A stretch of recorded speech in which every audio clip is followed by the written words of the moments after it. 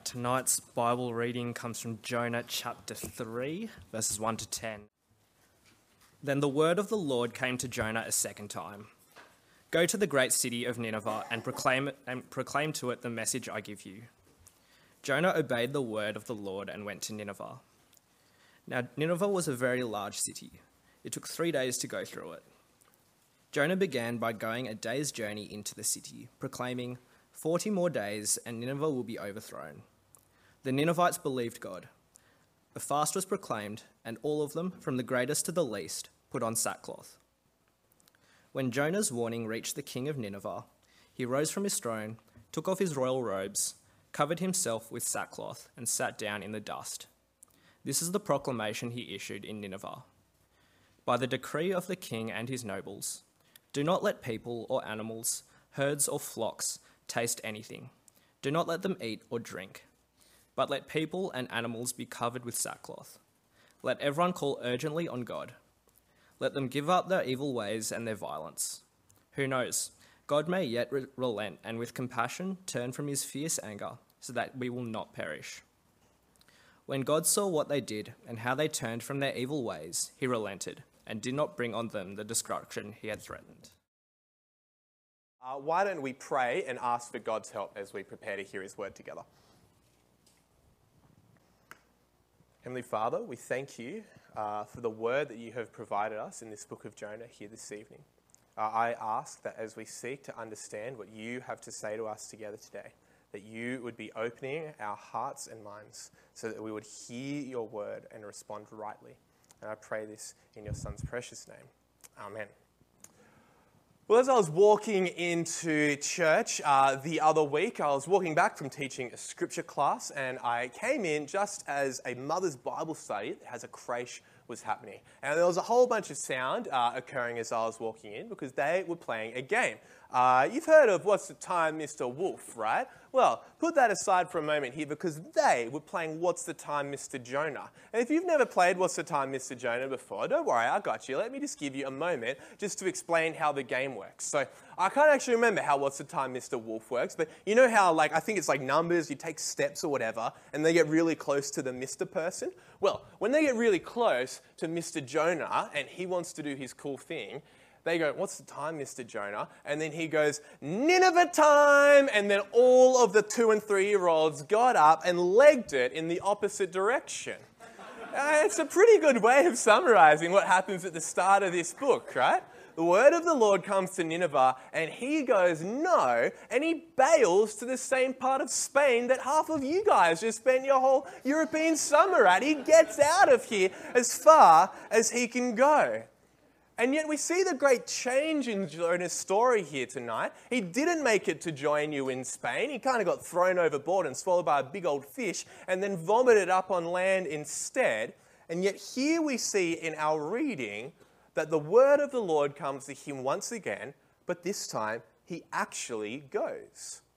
He goes to Nineveh to preach to them the message that God has sent him to preach. And I actually think that what Michael just read out for us earlier is one of the most vibrant explorations of judgment and repentance that we see in the whole scriptures. And so what we're going to do today, together, if you're on board, is we're going to walk through this by paying attention to it under 3 headings. We're going to take a look at judgment on Nineveh. Then we're going to look at Nineveh's repentance. And then we're going to look at what judgment and repentance looks like for us today. Sound good?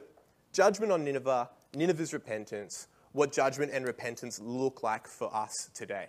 So why don't we start reading? Let's get into it. I'm going to read from verse 1. Then the word of the Lord came to Jonah a second time. Go to the great city of Nineveh and proclaim to it the message I give you. Jonah obeyed the word of the Lord and went to Nineveh. Here, upon hearing his second call to go, Jonah obeys and goes. And it's really interesting that the text doesn't really tell us what Jonah thought about all of this. We get to spend next week in chapter 4 thinking about what Jonah thought about this passage when our new seniors minister, the Reverend Rob Jones, will... Oh, that's pretty embarrassing. Will be walking us through this passage here together. That's when we're going to get a bit of an insight into what Jonah's thinking and feeling here. But the most important thing that we see here is that he goes. Like, he actually went. We don't know how he got to Nineveh. We don't know how much time has passed since he was vomited by the fish. All we know is that he went. And given everything that's happened prior to this part of the book, that's a pretty monumental thing. Because preaching to Nineveh is no small mission. God describes the city as great. And if you think about God, kind of the infinite creator of the whole entire universe, to look upon like a city made by us human beings and call it great, it must have been something pretty impressive.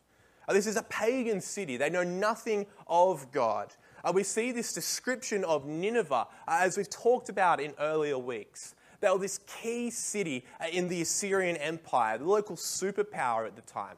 And one of the ways that they had risen to the top was through their ruthlessness, their bloodiness, and their violence. You can read all the gory details of the messed up ways that they tortured people so that everybody would be afraid of them and their reign. And for a period of time, it worked. Their viciousness made them the top dogs of this area of the world. And yet God is determined that they will hear this message, this warning of judgment coming upon them. And for reasons we don't quite understand, God is determined that Jonah will be that messenger. And so he goes. He arrives, and the text tells us that it takes 3 days to go through this city. It's an important city. It takes 3 days to go through. We don't take it that means that it took like 3 days to walk across it. If you really put your back into it, you could walk from like Brooklyn to Waterfall in 3 days. But what it means is to actually kind of explore and get through this city properly, it would take 3 days. It's like you're saying, this isn't a mere Kon-Tiki city that you just want to get out for one night and then hop back on the bus to the other place. You really need 3 days to take in this kind of destination. And when he arrives there, the narrator tells us that he walks 1 day through the city preaching this message. 40 more days and Nineveh will be overthrown. It's not a gentle message. It's not a soft, warm and fuzzy message. It doesn't start with a cute, funny anecdote about kids running around at creche. It's a straightforward announcement of coming destruction. And it's a short message too, isn't it? It has the brevity that sometimes I bet you wish that we had. And this leads us to our first point this morning here, God's judgment on Nineveh, because Jonah's message is a short and punchy message about God's coming judgment. And I want to suggest something that may seem a little bit counterintuitive, but I think this is a good message for the Ninevites to receive, not a bad one. In fact, I think you could go so far to say that this message is good news. This may sound a bit weird, but just work with me here. You see, in God's kindness, he sends a messenger before he sends the judgment. Yeah? So the good news is that there's a delay. There's 40 days before God is bringing judgment upon this city. And so then the obvious question becomes, well, what is Nineveh going to do in those 40 days? Is there any kind of opportunity for them to make things right? See, I don't think I'm clutching at straws here. In the destruction of Sodom and Gomorrah back in Genesis, the first book of the Bible, this is the city that's destroyed and then kind of sets the pattern and blueprint for whenever in the rest of the Bible God sends judgment upon a city. In that instance, there's no warning at all. The angels rock up, they tell a few chosen people, this city is getting destroyed right now, you need to leg it immediately, and they get up, they go, and they bail out of the city with the sulfur from the burning city warming their backs as they run.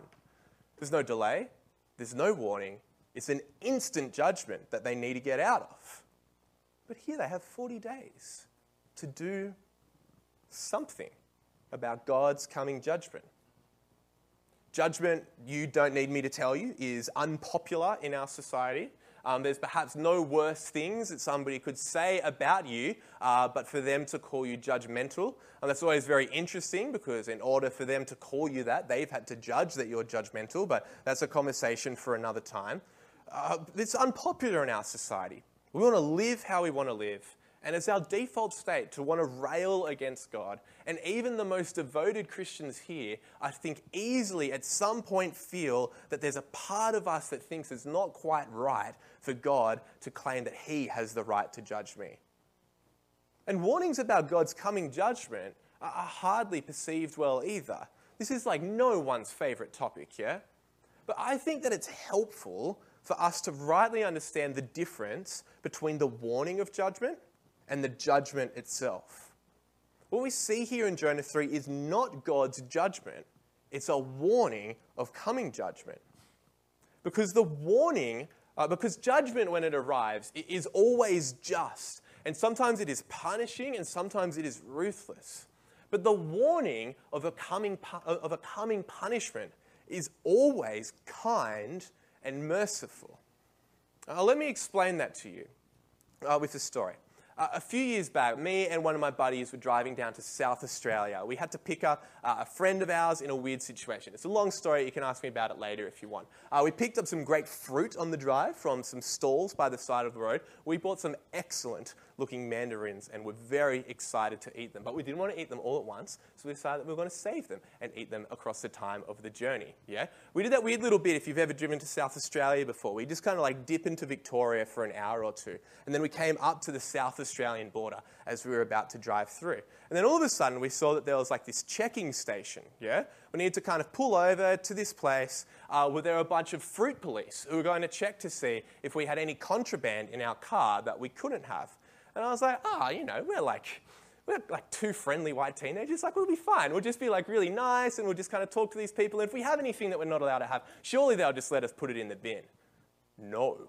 We were wrong. And if you've ever come across the fruit police, you know just how wrong I was.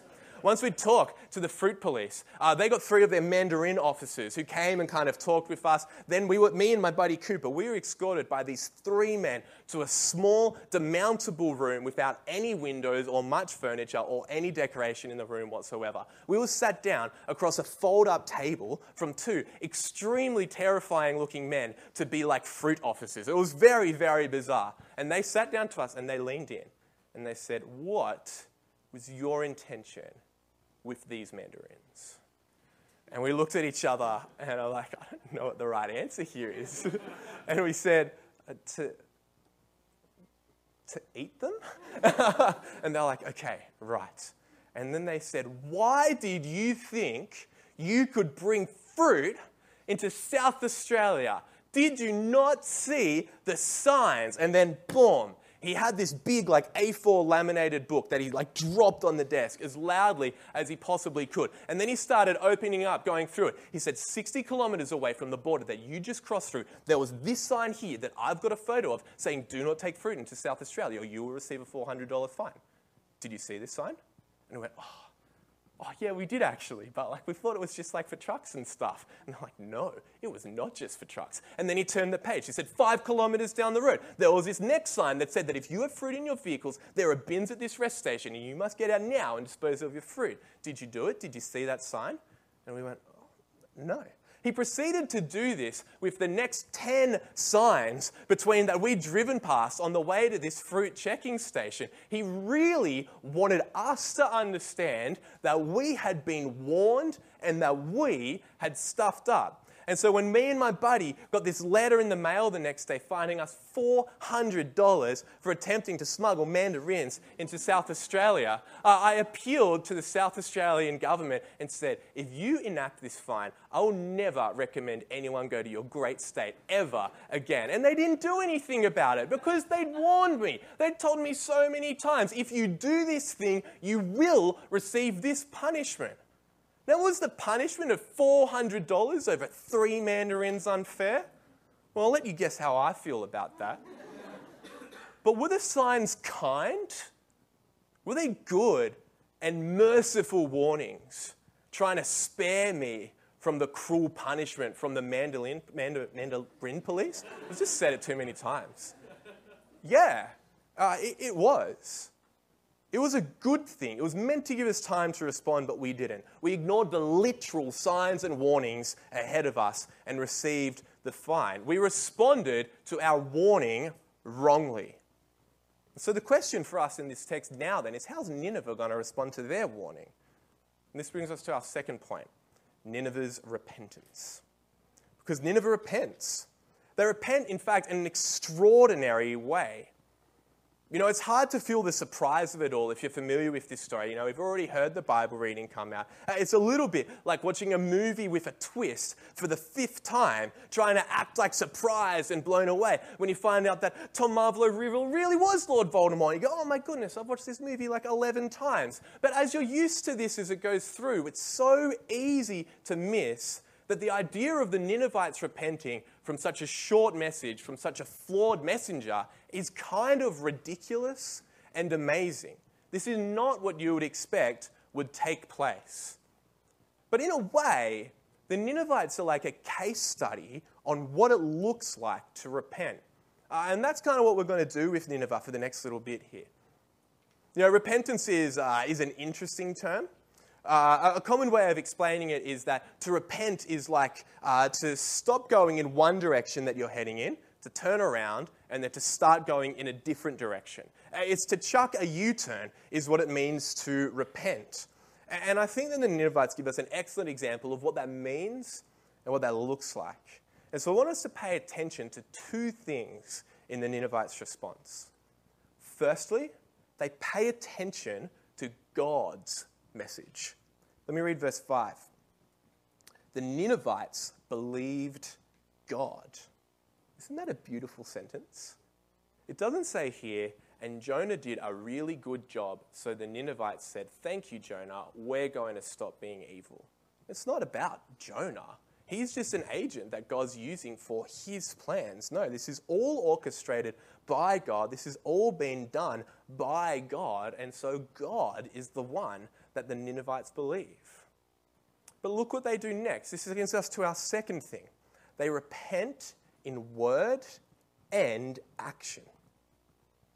We see their repentance in word in verse 8, where in the king's decree, he says to the people, let everyone call urgently on God.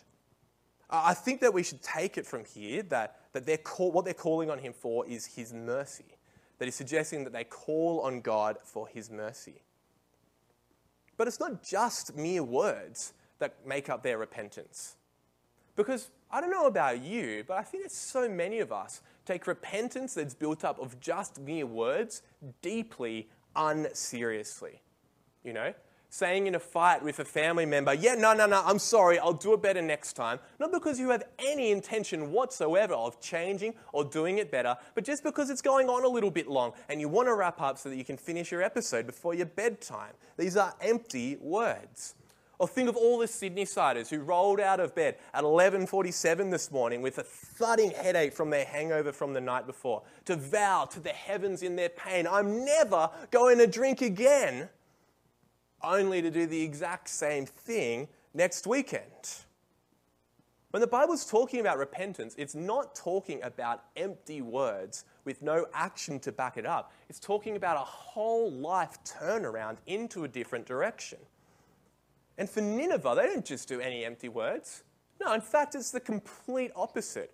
It's like they give you the most maximal version of repentance you've ever seen in your life. They call upon God. They declare a fast from comfortable clothing and food and drink. They even put animals in sacks. Did that jump out to you in the reading? That's a bit of a weird thing that they do, right? Why have they put their animals in sacks? I don't think it's just to give Josh a really easy idea for his kids' craft in his ministry this morning. It's not put in there for fodder for that. But I think we're seeing that the Ninevites understand that the judgment that they deserve extends to all of the stuff that they have, and that their livestock, an important part of their infrastructure, an important part of their local economy, well, actually, if they deserve judgment, then the livestock's going to get it as well. And if they want God to delay his judgment against them, then they also want their animals to be saved. So they put them in the sackcloth, almost of a symbol, saying, please, Lord, have mercy upon them as well. But one of the crazy things about this story of repentance here, I think, is what the king of Nineveh says in verse 9. Take a look down and read it with me.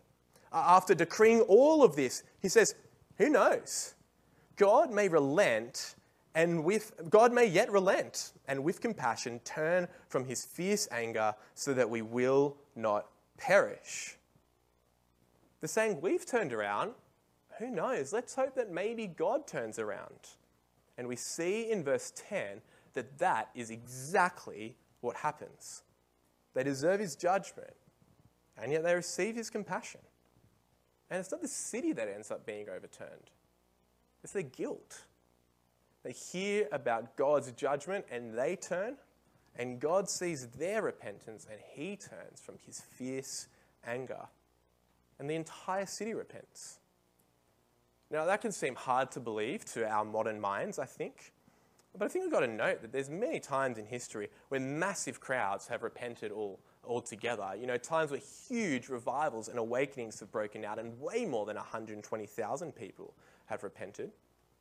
Because God's message of judgment being able to be overpassing you, that God would turn his judgment away from you, has in many times led to an extraordinary response of repentance. And so I want to take us to what that means and looks like for us today, but I want to do this via a quick detour back to what Jesus has to say about the sign of Jonah in Matthew's Gospel. Because it's very, very interesting the way that Jesus picks up on this in the New Testament. Brian spent some time bringing us this verse here last week and focused on one part of the parallel here. But I want to take us to look at another parallel here between Jesus and Jonah's ministry. So let me read Matthew 12:40 to you. The Pharisees who were trying to reject Jesus' teaching have just asked him for a sign. And Jesus has said, "You will not receive a sign, but the sign of Jonah." And then he goes on to say this. "For as Jonah was 3 days and 3 nights in the belly of a huge fish, so the Son of Man will be 3 days and 3 nights in the heart of the earth. The men of Nineveh will stand up at the judgment with this generation and condemn it. For they repented at the preaching of Jonah, and now something greater than Jonah is here." Jesus draws this parallel between himself and Jonah, which is kind of amazing, right? Because Jonah's not exactly the greatest prophet in the Old Testament, right? Like, who would you expect Jesus to pick? Maybe Moses, Elijah, Isaiah, one of the guys that we think of as the goodies. Why has he picked Jonah here? Well, I think it's because of the parallels between their ministries, right? We talked about this one a little bit last week, but I'll just jog our memories. In a way, they're both resurrected prophets. You know, Jonah pretty much dies as he falls into the sea, and he's pretty much raised back to life as he's delivered through the big fish. But Jesus literally dies and is literally resurrected in front of people. They're both prophets who've gone through this death and resurrection moment with a message of repentance to preach. But do you want to know the difference? The difference is that Jesus' message is far clearer and far greater than Jonah's. See, we have no idea if the Ninevites even knew that Jonah had been in a fish. But Jerusalem did. They knew that Jesus was crucified. They saw that he'd been resurrected. And they knew that he'd warned that one day he'll come back to judge the world. You see, the Ninevites got it right. And the question raised by this passage is Jesus is saying, I am a better message and a better messenger than Jonah. What are you going to do? Are you going to respond rightly? And he's saying that if they fail to respond rightly, that the Ninevites, who were saved with such a short message by such a flawed prophet, will stand up on them on that last day with judgment because they repented with the little they had. How could the people Jesus is speaking to possibly not repent with the great message from the perfect prophet? So all of this brings us to our third and final point today, our third and final heading. What does this judgment and repentance look like for you and I today? I mean, you can really propose this as another question, right? Will we do the same thing that the people of Nineveh did? Or will we be like those who ignored Jesus' message despite his greater and clearer sign? You see, just as the Ninevites deserve God's judgment, so do you and I. We stand before God as guilty and deserving of his judgment. And this is so different from what the world has to say about us, right? I think that's so often the way that we can talk and think about ourselves, like we're actually just not that bad. Like, yeah, sure, sometimes we might do some messed up or sort of selfish stuff, but at the end of the day, like, we're pretty good and decent people. And surely we do enough good stuff that outweighs the kind of crummy things that we do, so it's all going to come out of the wash in the end. I can feel like that by our own standards, right? But the problem is we're not judged according to our own standards. We're judged by God's standard, and his standard is perfection. That's where God sets the bar, and none of us by ourselves can clear it. And because of that, we will be accountable for the ways in which we have fallen short of the glory of God and have sinned. And the Bible speaks of a day where one day we will be held accountable and it will be terrible. It speaks of this judgment, and it says that the result for this judgment, for those who do not have Jesus representing them, is punishment of hell. And when the Bible describes hell, it uses some of its most terrible and horrific language. It talks about a fire that never goes out. It talks about an everlasting darkness. It talks about a place of weeping and gnashing of teeth. I think so often from like pop culture or cartoons or whatever, we can get this idea that like hell is going to be like a bar with all of our buddies where all of like the rule lawyers have gone and we can just have our own fun because there's no one around to tell us what to do. But my friends, that is not what hell is. Hell is the experience of punishment from God as a result of our rebellion against him. And I just need to interrupt here for a moment to say that I am not having a good time talking about this right now, right? I take no glee and no joy whatsoever in talking about hell. For me as a preacher, I think it's the most difficult thing that I ever need to talk about. But it's such a disservice to not rightly inform people about what the scriptures say will happen to them if they neglect to repent from their rebellion against God. Again, as I said earlier, it's not casting judgment on someone by warning them about hell. It's giving them the opportunity to avoid this judgment by repenting. God is the God of the whole world, and he does not overlook sin. See, God has authority over the Ninevites, even though they didn't recognize him. And yet the same is true of all our cities. The same is true of Sydney. The same is true of Thornley, Normanhurst, and Wesley. Whether you, me, or my neighbours, our friends, acknowledge God or not, repent or not, hell and judgment are realities. And we need to repent of our sin and turn to God to be saved. We need to do the same thing that the Ninevites have done. We need to repent. And I just want to take a moment just to speak to the people here who've been coming for a while with us, investigating Christianity, wanting to make a decision. Firstly, I want to say I'm glad that you are here and that you're a part of our community. I'm glad that you have questions. I'm glad that you haven't let those questions just be total barriers to tapping out of investigating Christianity altogether. And I'm glad that you're still coming. But what I want you to see tonight is the urgency in this passage. The urgency to repent before the judgment comes. Because one thing that is kind of absolutely terrifying is that we have so much more information about God's judgment and how to repent from it than Jonah gave to the Ninevites. But he has one key, crucial piece of information that he gives to the Ninevites that we don't have. And that piece of information is this. It's when the judgment is coming. Yeah? They're given 40 days. That's Jonah's message. 40 days and Nineveh overthrown. That's 5 weeks, 5 days. But you, me, we have absolutely no idea when God's judgment is coming. We have no clue. The Lord Jesus Christ could return tomorrow morning, or he could return in another 2023 years. We have no clue. And yet, if the stakes are this high, surely it's not a wise decision to just bank on being safe. That we'll probably ride it out. That, the people who've existed in history before us went all right, that maybe we'll ourselves be okay. I don't think this is a wise decision. And so I want you to hear the urgency. Repent. Turn to Jesus Acknowledge him as the Saviour who has taken the punishment for sin that you deserved, and be saved from the judgment to come. That's all pretty terrifying, right? We don't normally get kind of like that turn and burn or fire and brimstone here at St. Stephen's, but we're committed to talking about what comes up in the text, and that's one of the things that we see in this passage here tonight, and we want to have the due diligence to talk about it. But I want you to see one beautiful thing that we also have in difference to the people of Nineveh, and that's this. There's one thing that we know that the Ninevites did not, and it's unbelievably comforting. Here it is.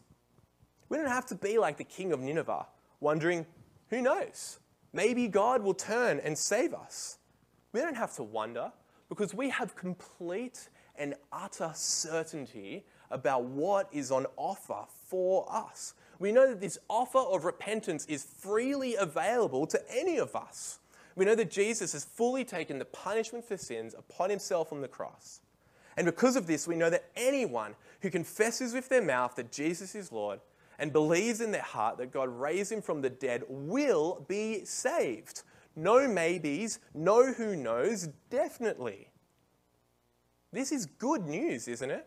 The certainty that those who repent can have in what Jesus will do for them. And I think that if you have decided tonight that you need to repent, that this certainty is a great promise held out to you. And that if you're a Christian who's already repented, in the times of trials that you may have in your life, this certainty is something good to hold on to. I think it has one more implication for us as well, though. If this is this certain, that people repent and they are saved, well, what's the book of Jonah wanting us to think? What we see here, I reckon, is like this great exaggerated example of like the most ridiculous group of people you could ever imagine to repent, and yet they do it, yeah? And I think that what that is meant to lead us to think is that if the Ninevites repented with the message that they heard, if they weren't too far, if even they could repent, then surely anyone can. Surely anyone can repent. Surely no one is too far gone from God's grace. I think it means that our friends, our schoolmates, our co-workers, the people in our uni tutes, maybe we've tried to have conversations with them and nothing's happened. Guys, we can't give up, because if the Ninevites could repent, surely they can. Our family members, our parents, our grandparents, our aunties and uncles, our kids even. That if we believe that Nineveh can repent and turn from their ways, surely they can. Now, who are the people who stopped attending this church like right before COVID, and we just never saw them afterwards because COVID had that interruption? Have we given up on them? Thinking, they never just made it back. Maybe it's too late. It would be pretty awkward to reach out. I don't really know if they're interested in faith anymore. Can that really be the attitude that we have after seeing the salvation on offer here to the Ninevites? Surely that should shape us to have the utmost confidence in the power of God to save people through the preaching of his word. You with me? Are you feeling that? If God can save the Ninevites, he can save our loved ones as well. And so I just want to close by reiterating this challenge of the Jesus Gives series that we have coming up in 2 weeks. We believe here at St. Stephen's, and we try really hard to make our services a good week every week to have a non-Christian come along to. But we're doing that in a big way in 2 weeks' time. We're going to have 4 particularly outward-facing and 4 particularly invitational weeks that are designed more than usual to be inviting a non-Christian loved one along to. We've been talking about this for a bit now. If you've been here for the past few weeks, you would have heard us talking about it. I guess what I want this talk to be for you, is just a jab in your arm to don't let this message that they're too far gone, that they'll never say yes, that they couldn't possibly repent, bring you down from extending this invitation to them. If the Ninevites can repent, your mate can too. It's not too late for them. Take hold of the certainty that is offered for all who turn to Christ. And let this encourage you to be bold and generous as you invite people to repent and receive the salvation that Jesus brings. Let's pray together. Heavenly Father, we thank you that we don't need to be like the king of Nineveh, having absolutely no idea if our repentance will lead to anything, but that we know surely and certainly that if we turn to you, you will save. I ask that if we've never done that before, that you would be convicting us to do that so that the people who we love here would avoid the judgment to come. And I ask that if we've already done that, that you would comfort us in the knowledge of our salvation, and that would spur us on to without fear, invite our non-Christian loved ones to repent and be saved in the same way that we have. And we pray this in the precious name of the Saviour. Amen.